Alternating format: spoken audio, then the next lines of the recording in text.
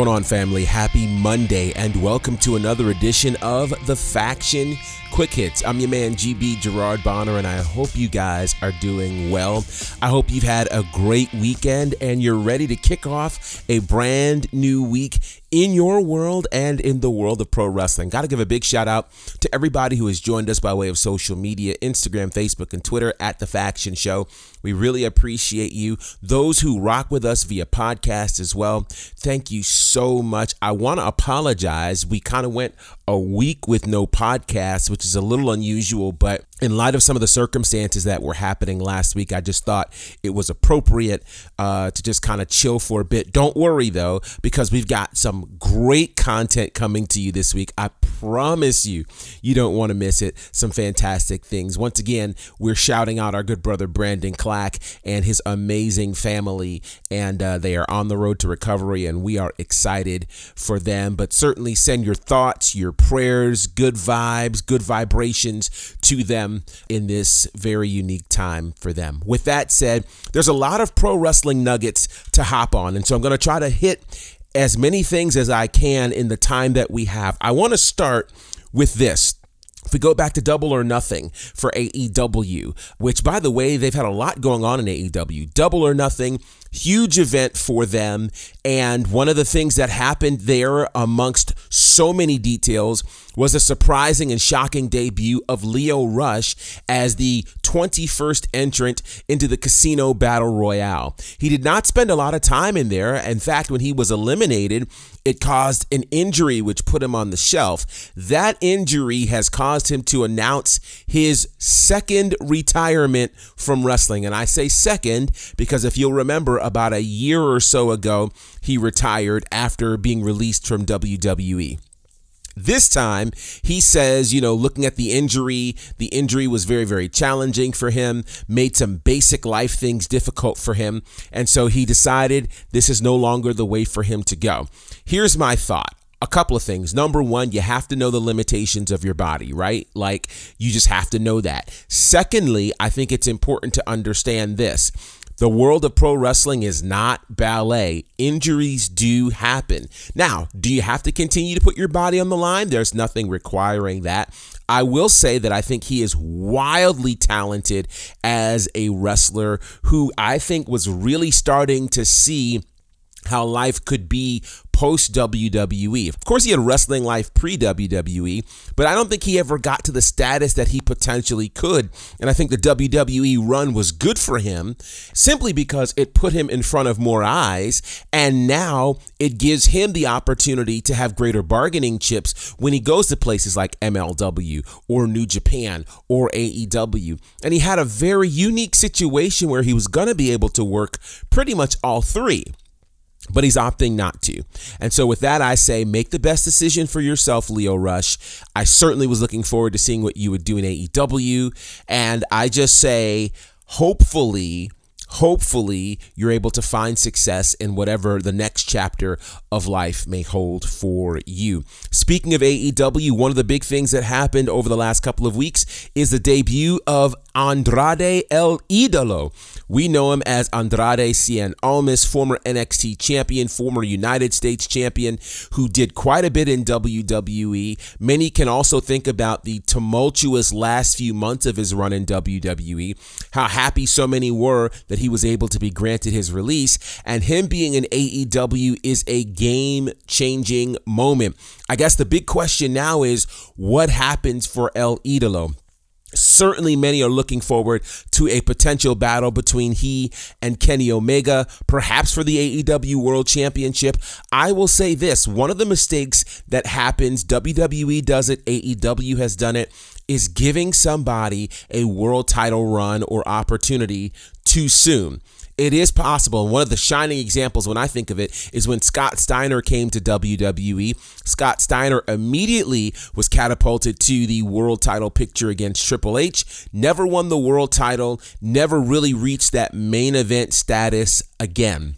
So I think that they have to be careful with how they use Andrade. I think there are plenty of matches that would work. Can you imagine Andrade and Rey Fenix or Andrade and Penta El Cero Miedo? Like, you could have so many amazing matches. Him and Pac. back, right? Like just, oh gosh, the possibilities are endless. Let's exhaust those before we move on to Kenny Omega. Because again, if you get too much too soon, we don't really appreciate it in the world of pro wrestling. So shout out to Andrade. Intriguing introduction by Vicky Guerrero. I think it caught a lot of people off guard, and I'm really, really glad it happened in front of a live audience. Speaking of a live audience, that live audience drew, believe it or not, a record low viewership for Dynamite. One would have thought that with Mark Henry showing up, Andrade showing up, etc., it would have made a major move for them.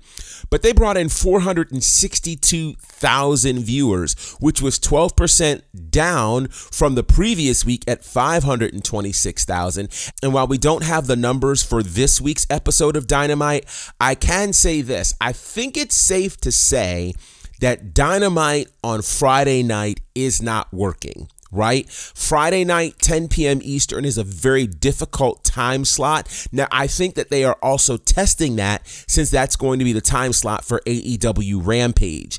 But Dynamite belongs on Wednesday night. And I think once it gets back to Wednesday night, and I don't see that happening for the foreseeable future, because again, I believe next week is going to be a Friday night and the week after is going to be a live show on a Saturday night.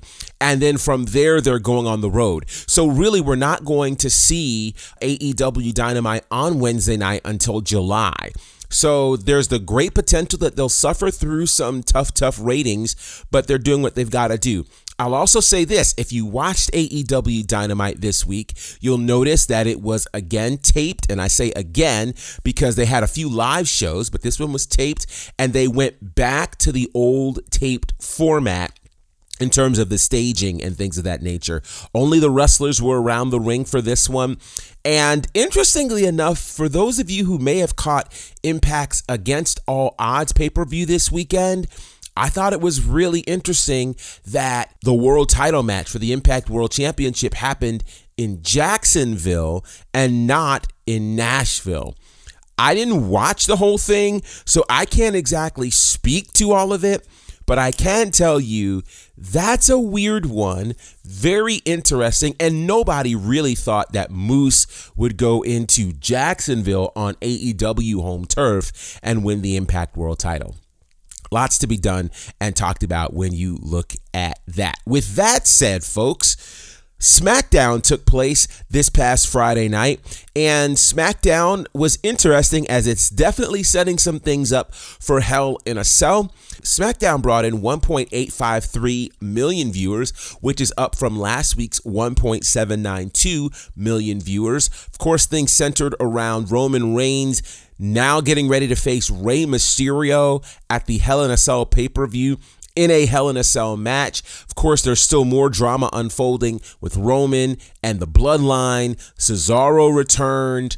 Interesting stuff for sure. I will just throw this out here and say I have absolutely no interest in Roman Reigns versus Rey Mysterio for the title, not for the title, in a Hell in a Cell. I mean, they've got a tough task ahead of them. Now, if they can pull off what Kenny Omega, Pac, and Orange Cassidy did at Double or Nothing, then I think that's a win. Because going into that title match, I had absolutely no interest in that, and the match was so good. I don't know that Mysterio versus Roman Reigns will do that, considering how Roman Reigns literally powerbombed Dominic Mysterio and launched him. It was just unbelievable. If you haven't seen SmackDown or the clips from that, it's worth watching just to see how Roman Reigns literally launched Dominic Mysterio over the top rope in a powerbomb. It was nuts, to say the least. So I don't know. It should be interesting. I don't have a lot of interest right now in Hell in a Cell just because nothing has really popped off that made me go, I gotta see that. So this is going to be interesting to say the least, but all of this, of course, is leading to WWE heading back on the road in July. We're going to put on the best show of the year tonight. Are you kidding me? God. Oh my God! Oh, Matthew's right. Oh my God! He got him! Oh my God! My God? He's there. Listen to this place! The killer weight has returned! That's Raka Tahaka! Oh my God! Oh man!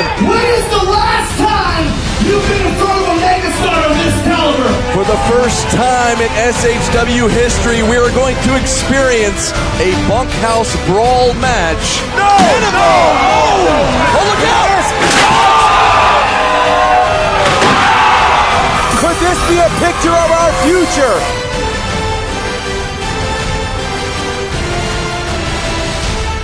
Speaking of on the road and WWE, we're going to get into NXT TakeOver in your house in just a few minutes, but some New Japan news for you. We haven't talked New Japan very much, but last week, a seminal moment in the world of New Japan Pro Wrestling. As we talked about before, the former IWGP World Heavyweight Champion, being Will Ospreay, had to, of course, relinquish that championship as a result of injury. And one of the interesting things that's happened is Kazuchika Okada has actually made the statement that he believes that this new IWGP championship is, quote, cursed, as the first champion, of course, being Kota Ibushi, lost in his first title defense and lost that to Will Ospreay. Will Ospreay gets a singular title defense before injuring his neck. And so, interestingly enough, how would that championship be decided? It was a match at New Japan Dominion in Osaka-jo Hall last week between, ironically, Kazuchika Okada and Shingo Takagi that would determine the new IWGP World Heavyweight Champion.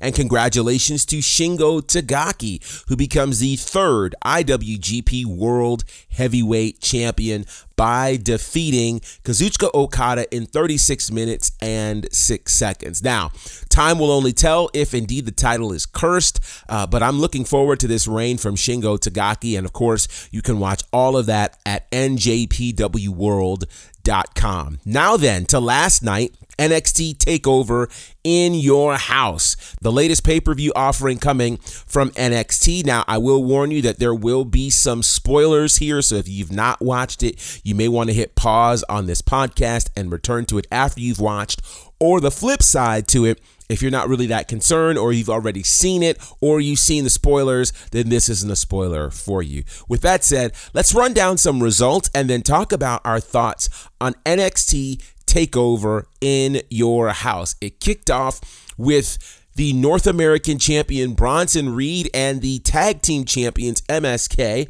successfully defending their titles in a winner-take-all match, defeating Legado del Fantasma. Xia Li defeats Mercedes Martinez. LA Knight defeated Cameron Grimes to win the $1 million championship in a ladder match. Raquel Gonzalez successfully defended her title against Ember Moon. And Karrion Kross is still your NXT champion after defeating Kyle O'Reilly, Adam Cole, Johnny Gargano, and Pete Dunne in a fatal 5-way. So I've got a lot of thoughts on NXT TakeOver. I do, first of all, want to watch it again because it's NXT TakeOver. That's just what you do. You watch it again. First of all, shout out to Xia Li, who I think had a huge TakeOver debut and a massive win over Mercedes Martinez, gaining really some degree of revenge after what happened 4 years ago in the Mae Young Classic. I think Xia Li is really being set up to win in a big, big way, and I like what's happening with her. I think she's a star, a real star in the making, and I like seeing where this could potentially go. This whole Tian Sha situation, very, very intriguing, so shout out to her. Let me just also say this. Bronson Reed and MSK are a great six-man team. MSK is special. Really, really special. And I know some people like to make comparisons between AEW and NXT, and some might even want to call MSK NXT's version of the Young Bucks. I disagree because they were doing quite a bit as the Misfits over in Impact. But these guys, they just have it. They are a well-oiled machine, and I will go so far as to say I actually like them better than the Young Bucks because all of their movements actually make sense. It's not just a flip for the flip's sake. There is purpose behind their moves. They work well as a well-oiled machine, and I don't see them losing the tag team championships anytime soon. Bronson Reed just has it. And I'm enjoying his reign as the NXT North American champion. I do think at some point Legado del Fantasma will grab all of those belts. But what a match last night. I really, really enjoyed seeing that. The $1 Million Championship match, man, you can't go wrong with a ladder match, and I really think we are seeing the rise of LA Knight and Cameron Grimes in the NXT world. Both of them fighting for this $1 Million Championship. And I just have to say, I think there's a great degree of wisdom with NXT reaching back for something that is unique and pulling it forward. One of the things that they have done very, very well is grabbed old concepts and make the old new again. Be it things like War Games or the Great American Bash or, even this In Your House situation. They have taken the old and they've made it new again. They've made us really care about the sport of wrestling.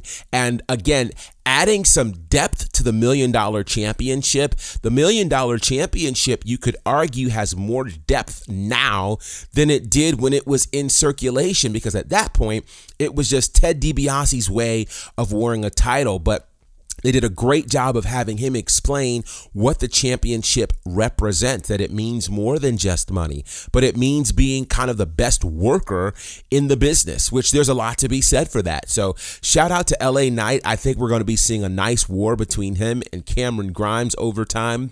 Speaking of that, Raquel Gonzalez defeating Ember Moon. I thought they had a pretty solid match, which saw the return of Shotzi Blackheart as well. Pretty excited about that.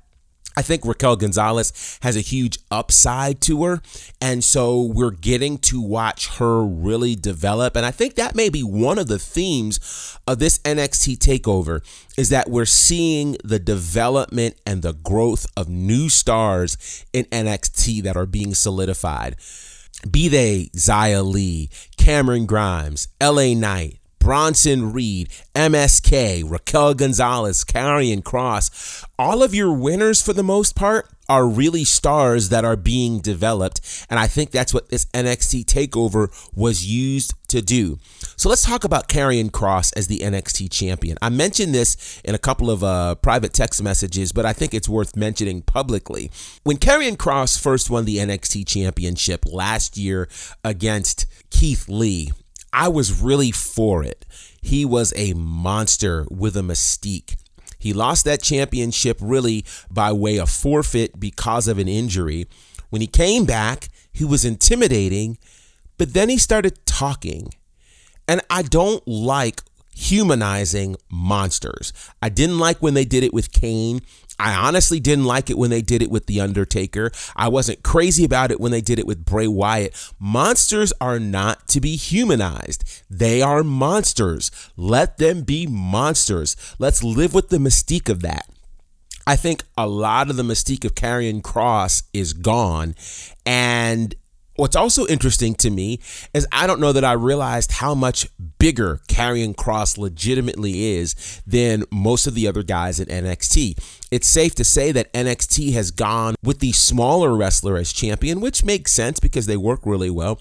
So that makes bigger men stand out even more.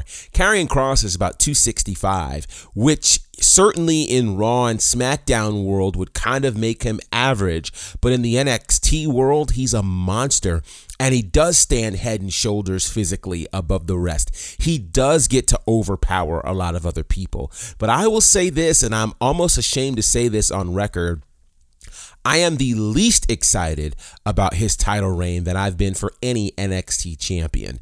And I don't necessarily want this to be a long reign. If it's going to be a longer reign and we've got to deal more with Karrion Kross, then there's got to be some improvements made to Karrion Kross. Other than that, I don't know. This is going to be a tough title reign if he continues to talk and that talking doesn't get better. So I don't know what we do about Karrion Kross, but he is currently the NXT champion. If we can bring the mystique back to him outside of his entrance, then I'm cool with it. Other than that, I'm ready to see someone else as the NXT champion, and I'm all for longevity. But I'm not too crazy about this, and I would have been good with almost anybody else in that match last night winning the championship. So, of course, this leads us to Tuesday for NXT, which looks to be interesting. It looks to me like the general manager, William Regal, may be stepping down or maybe looking for a replacement based on some of the things that happened last night and really over the last couple of weeks. If that's the case, who becomes the replacement? It's weird. Like, I like long-standing general managers, particularly when they have the respect of a William Regal. I don't know that I want him out of that position. I don't know who takes the position, but it'll be very interesting to see what happens if they indeed go that route, which we'll find out tomorrow night. Now, tonight, you've got Monday Night Raw. And Monday Night Raw has really been struggling in the ratings, so we've got to figure out what can be done. Tonight is the go-home show for Monday Night Raw for Hell in a Cell, so it'll be interesting to see what develops from this. Certainly, we'll be talking about that more throughout the week. And I'm going to go because, well, I told you it'd be a little longer because we had a little bit of ground to cover, but I'm going to get out of here. With that said, stay connected to us by way of social media because we've got a lot of cool content coming this week, so stay connected and be on the lookout for that. If you've got some things you'd like for us to talk about, hit us up on the socials and let us know in our comment section as well, and we'll certainly get to talking about that. All right, guys, we're going to get out of here. Until next time, family, representing for my good brothers Courtney Beard, Brandon Clack, and the Fourth Horseman John Murray, my name is Gerard Bonner, and this is The Faction. Have a great day.